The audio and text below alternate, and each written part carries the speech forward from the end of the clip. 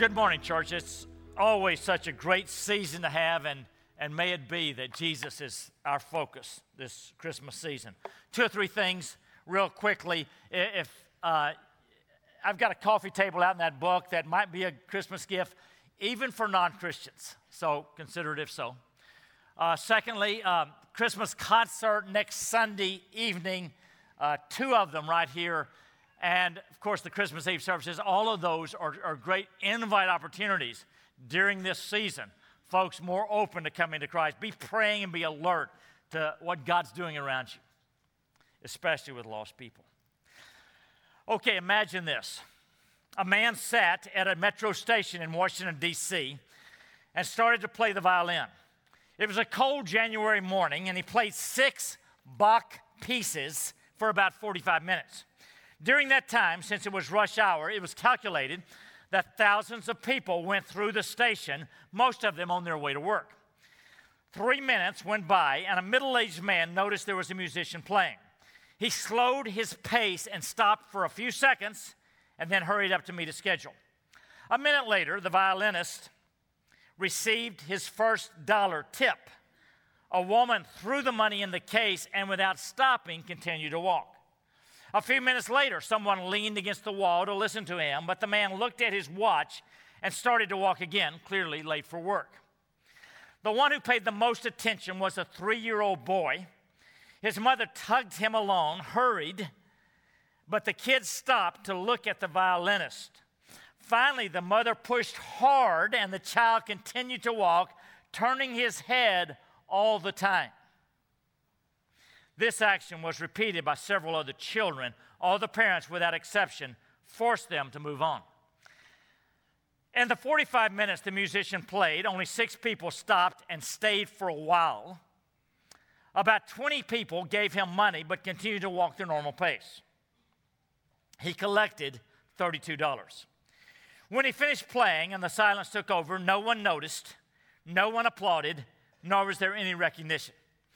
No one knew this, but the violinist was Joshua Bell, one of the best musicians in the world.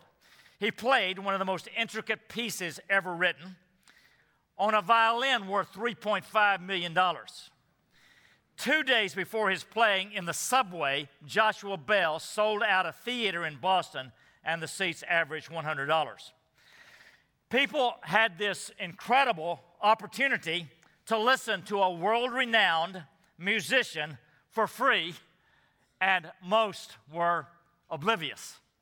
Now, that's something, isn't it? But can you imagine that most of the world, we have the opportunity to hear not just a world-renowned musician, but to connect with the God of the universe.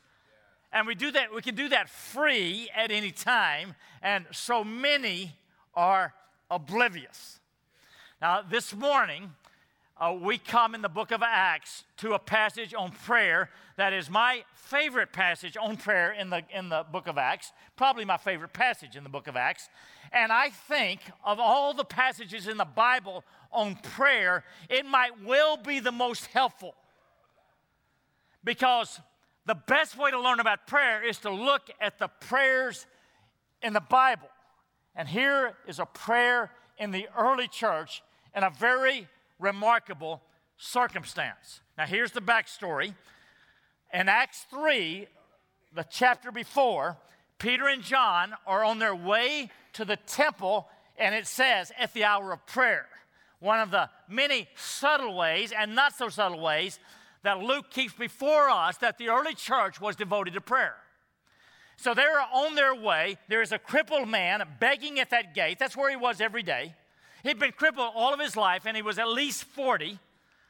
Everybody knew him. And by the power of Jesus, Peter and John heal him, and he gets up and he's shouting and praising and jumping and leaping and running, and everybody knows this man. And so the crowds come, all the excitement, wondering what is going on. Peter stands up and preaches Jesus. 5,000 men, not counting women and children, 5,000 men come to faith, and it is an incredible thing. Now, the religious leaders, the main guys, they hear about this, they come, they stop it, they arrest Peter and John, throw them in prison until the next morning, and then they bring them before the Sanhedrin, the Supreme Court, the same body that had Jesus executed just a few months before. And they say, you stop preaching Jesus or else. And they threaten them. Now, Peter and John just have that threat from the Supreme Council who had Jesus executed, and they immediately go back to the church. How does the church respond? That's where we are. We're going to pick it up. Please stand. We're going to pick it up. Acts 4, verse 23. My favorite passage in the book of Acts. When they were released, they went to their friends and reported what the chief priests and the elders had said to them. And when they heard it, they lifted their voices together to God and said, Sovereign Lord, who made the heaven and the earth and the sea and everything in it, who through the mouth of our father David, your servant, said by the Holy Spirit, why did the Gentiles rage and the peoples plot in vain? The kings of the earth set themselves, and the rulers were gathered together against the Lord and against his anointed. For truly in this city they were gathered together against your holy servant Jesus, whom you anointed. Both Herod and Pontius Pilate, along with the Gentiles and the peoples of Israel, to do whatever your hand and your plan had predestined to take place. And now, Lord, look upon their threats and grant to your servants to continue to speak your word with all boldness, while you stretch out your hand to heal, and signs and wonders are performed through the name of your holy servant Jesus. And when they had prayed, the place in which they were gathered together was shaken, and they were all filled with the Holy Spirit, and continued to speak the word of God with boldness. This is God's holy word. Please be seated. Nearly 60 references to prayer in the book of Acts, because God is telling us this is how you do church. Woods Edge, this is what I want my church to look like, a people devoted to prayer. Now, can you imagine being in that room in the early church that day? Peter and John just came back. You know, their hair has set on fire. All that had happened, you know, with the healing, then the arrest, then the threat, and everything that God was doing those days. And they tell the church, there is now a threat on our lives if we don't stop preaching Jesus. How are you going to respond if you are there in that church? Well, let me let you know how 40 years of pastoring in the Western church in America, how I think most churches would respond. This is what would happen. We would pray a little bit, and then we begin talking and planning and perhaps arguing and brainstorming. And, you know, we'd go for an hour and a half, 2 hours. And then we would pray that God would bless whatever we decided. Prayer would be the preliminary and the afterthought. That is not how they responded. The text carefully says that when they gathered together and when they heard all that, they lifted, verse 24, they lifted their voices together to God in prayer. They prayed. They may have talked some later or something, but that wasn't the point. And maybe they didn't even do it. They prayed with all their hearts. And we see the first of 5 priority principles about prayer. First one is this, that make prayer your first response, always. You got a problem, you got a challenge, you got a difficulty, you got a worry, pray first. I like the way Oswald Chambers wrote it when he said, we tend to use prayer as a last resort, but God wants it to be the first line of defense. We pray when there's nothing else we can do, but God wants us to pray before we do anything at all. And so, right at the outset, we see this. When there's challenge, when there's trouble, Make this your instinctive response, your immediate response, your first response. Call out to God. Pray to God. Now, here's the question that I've been raising. Are we desperate enough to have this kind of visceral need for God? Are we desperate enough? And as I've been saying in the book of Acts, you and I have a disadvantage. We have a disadvantage. Oh, here's Guy Keski down the front row. He's been in and out of Ethiopia for 20 years. Close friend Berhanu, he was over in very, very persecuted country, even more so than Ethiopia recently. Now, those folks who are over there doing God's work in Eritrea and Somalia and Ethiopia and those kind of places, they've got an advantage over us. Now, we got some advantages too, but they got an advantage in this one regard, is that they know how desperate they are for God because they could get killed. I mean, when his close friend was a teenager, he's beaten and tortured for Christ. That hadn't happened to me. And here's the challenge that you and I have. I know that we've got the temperature rising of resistance against the church in America, but it's a far cry from that. And we are too affluent and too comfortable to be that desperate unless God removes the veil from our eyes and we see reality as it really is. That we see the way that the family is breaking down and divorce is running rampant.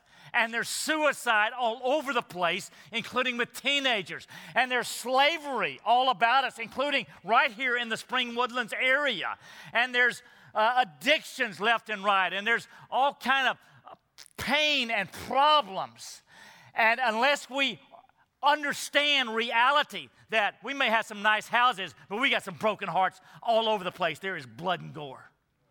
And so, would it be that we would recognize things are desperate right here, and we need God in our families?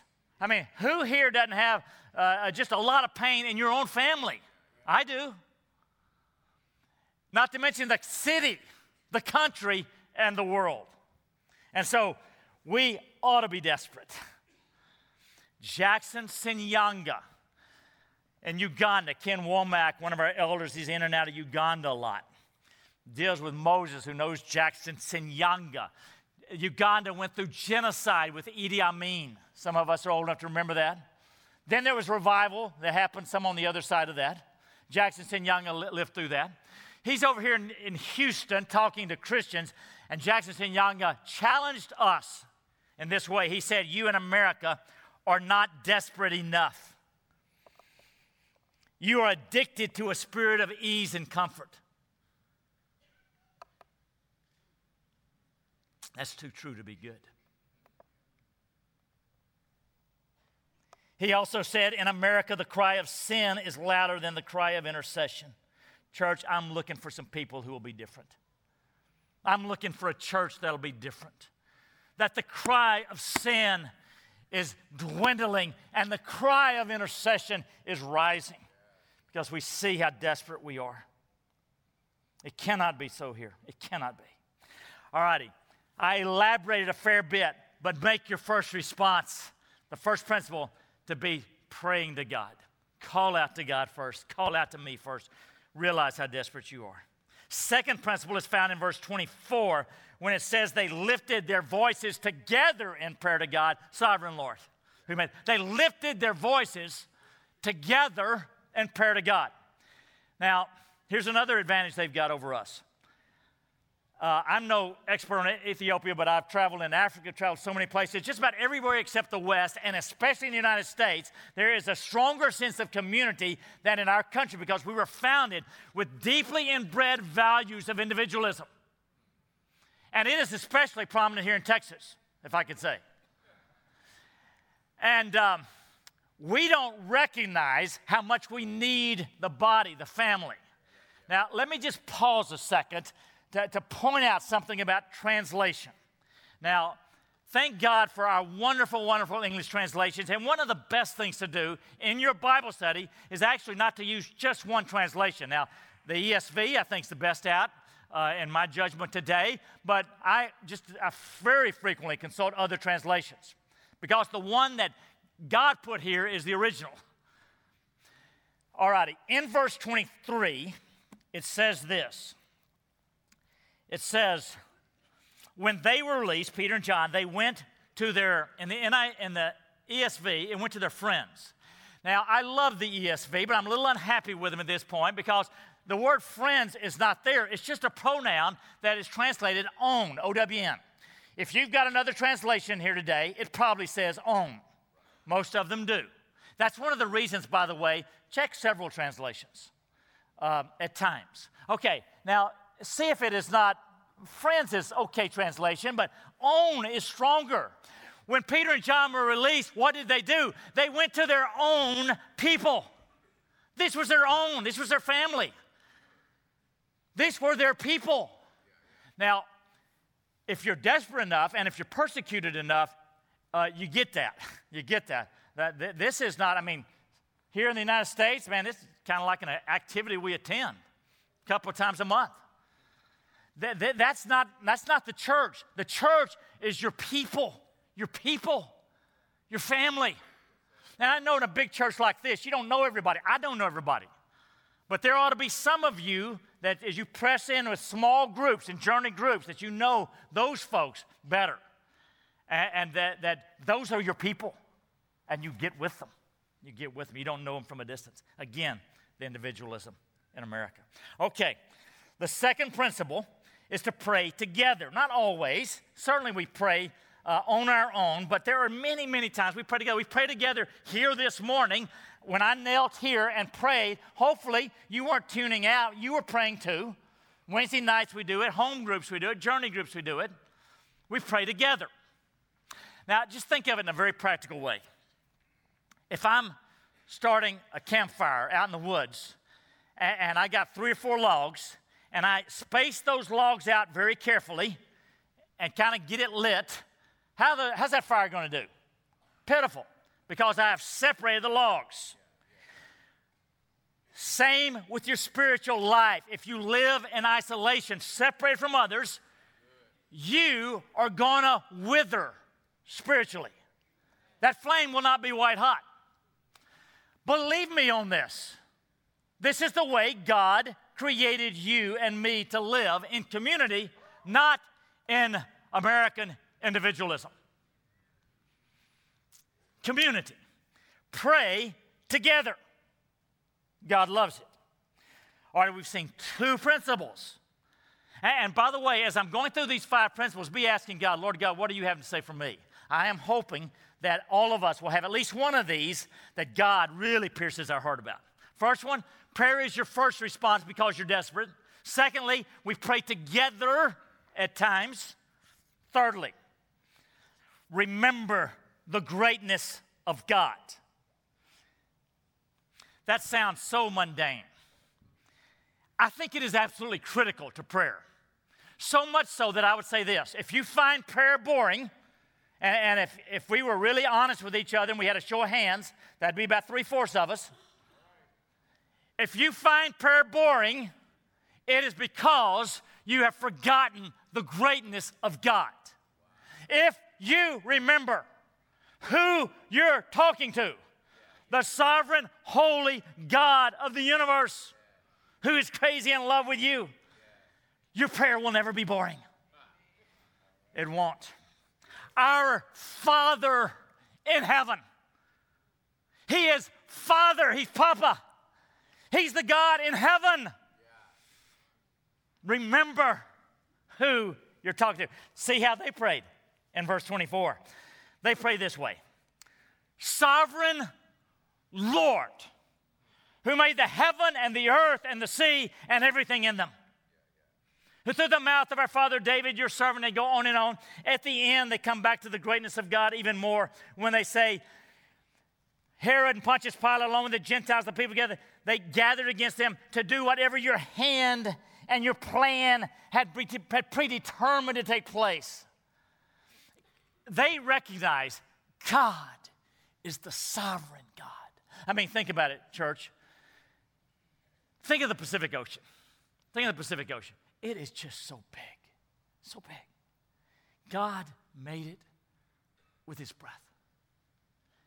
And the whole planet is a speck in the Milky Way. Billions of galaxies. And the whole Milky Way is a speck in the universe. 400 billion galaxies. Is he not so big? We come to the sovereign Lord. Church, I don't know there's another principle more important than this on prayer. Remember who you're talking to. Remember the greatness of God. I often start my prayers very early by taking one of the praise God-centered passages in Scripture that I have made a list of, and I just go over it again, reminding myself the greatness of God, the greatness of God. He's so great. Okay, fourth principle. Now, what is the Spirit saying to you? Fourth principle, verse 25, the part I didn't read just then.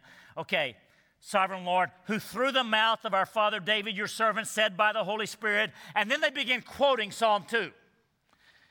Why did the Gentiles rage and the peoples plot in vain? The kings of the earth set themselves, and the rulers were gathered together against the Lord and against his anointed. They're quoting Psalm 2. Now, do you see what they're doing?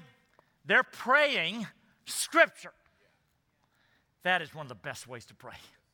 If you're not sure what to pray, open your Bible to a psalm or some other passage and start reading and praying it.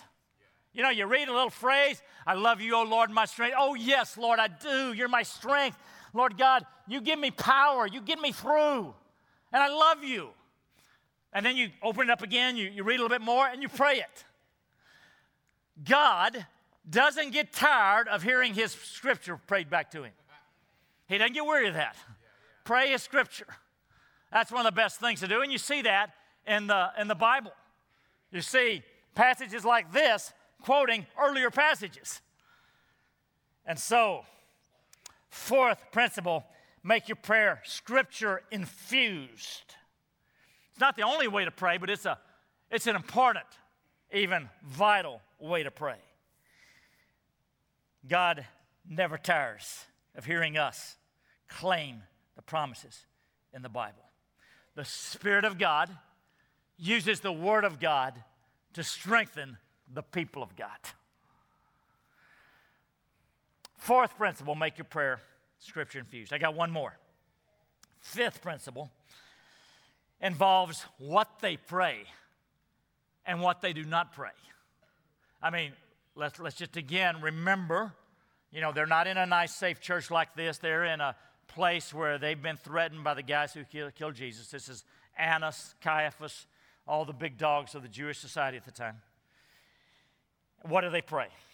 Okay, verse 29, we see it. They come to their ask. And now, Lord, look upon their threats and grant to your servants to continue to speak your word with all boldness, while you stretch out your hand to heal, and signs and wonders are performed through the name of your holy servant, Jesus.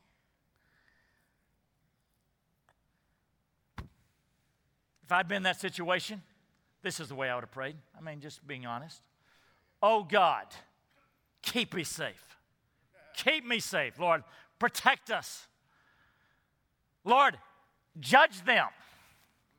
Take them out.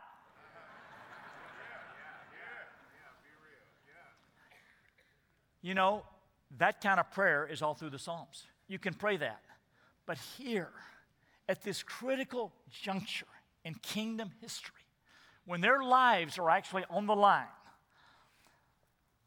the prayer that came from their hearts was, oh God, they've told us that we're going to be killed if we keep preaching Jesus. May we preach him even more. And Lord, while you're at it, do some signs and wonders and heal people for the glory of Jesus. Now, don't you love it the way they are so God-centered rather than self-centered? And I don't know about you guys, but I'm just convicted off my socks because I am so far from that, praying like this. Oh, God. And I'm just so challenged right now today. Oh, God, give me boldness and courage to speak up for Jesus. Give me boldness. Stretch out your hand to do signs and wonders.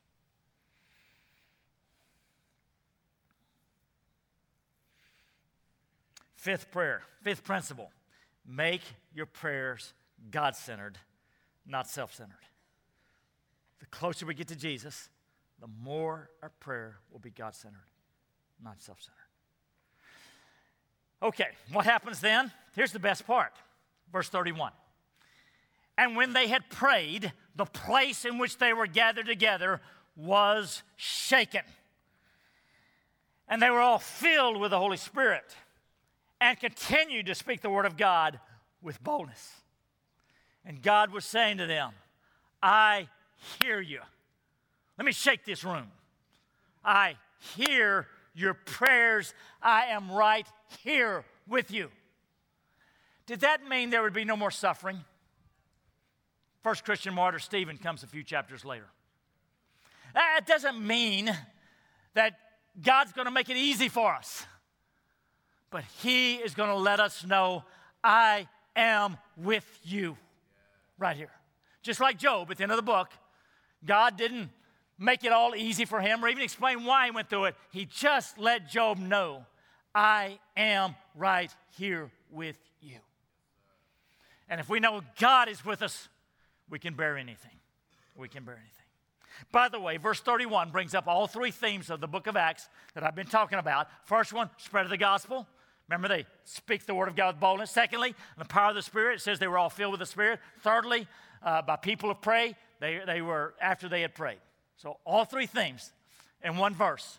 The gospel spreads, and it will spread here at Woods Edge and with the church in Houston as we are filled with the Spirit and as we speak the word of God boldness. The kingdom will advance. Okay. Church, God is showing us at Woods Edge today on December 1st, 2019. This is how you do church. Now, 5 principles in this passage. And so let me revisit where we started. What is the Spirit of God impressing on your heart? Is there one of those 5 that you just, the Spirit just spoke to you? Yep, that's the one. That's me. Or it could be, all 5, because certainly all 5 of them we can grow in. But let me just go over them again briefly. You ask the Spirit, Lord, which one's for me? Okay, here they are. Make prayer your first response. Pray together with God's people. Remember the greatness of God. Make your prayer Scripture infused. Make your prayer, 5, God-centered, not self-centered.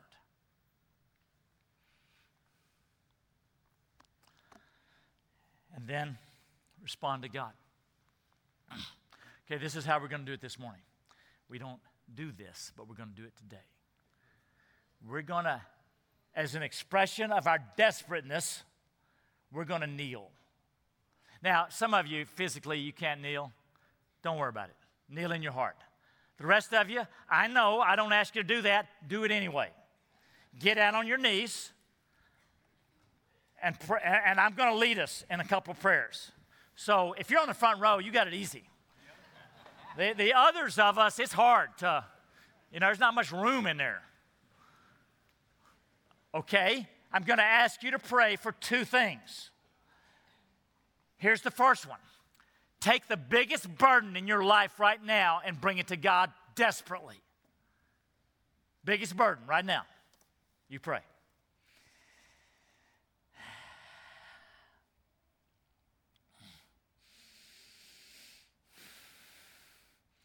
Lord, all over the room, as we bring these God-sized challenges to you, please hear our prayers. Everyone, Lord God, rescue, deliver, heal, oh God. Okay, that's a burden in our own life. Secondly, let's look beyond ourselves to the lost on your street, in your neighborhood, in our city, your top 5. Let's pray as they did for the lost. pray for our city, for your top 5 for the neighborhood. Pray that God would save people. Go ahead.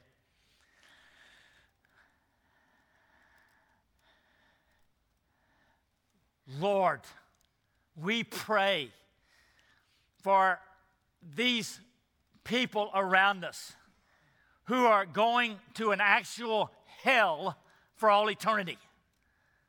Oh God, save them. All over the room, Lord God, hear our prayers. And Lord, this Christmas season, may every one of us speak up boldly for the gospel, and may we see at least one of our people we're reaching out to come to Christ. And may Houston become a great city of God. Lord, these are our prayers. We pray them together. In Jesus' name, and everybody said,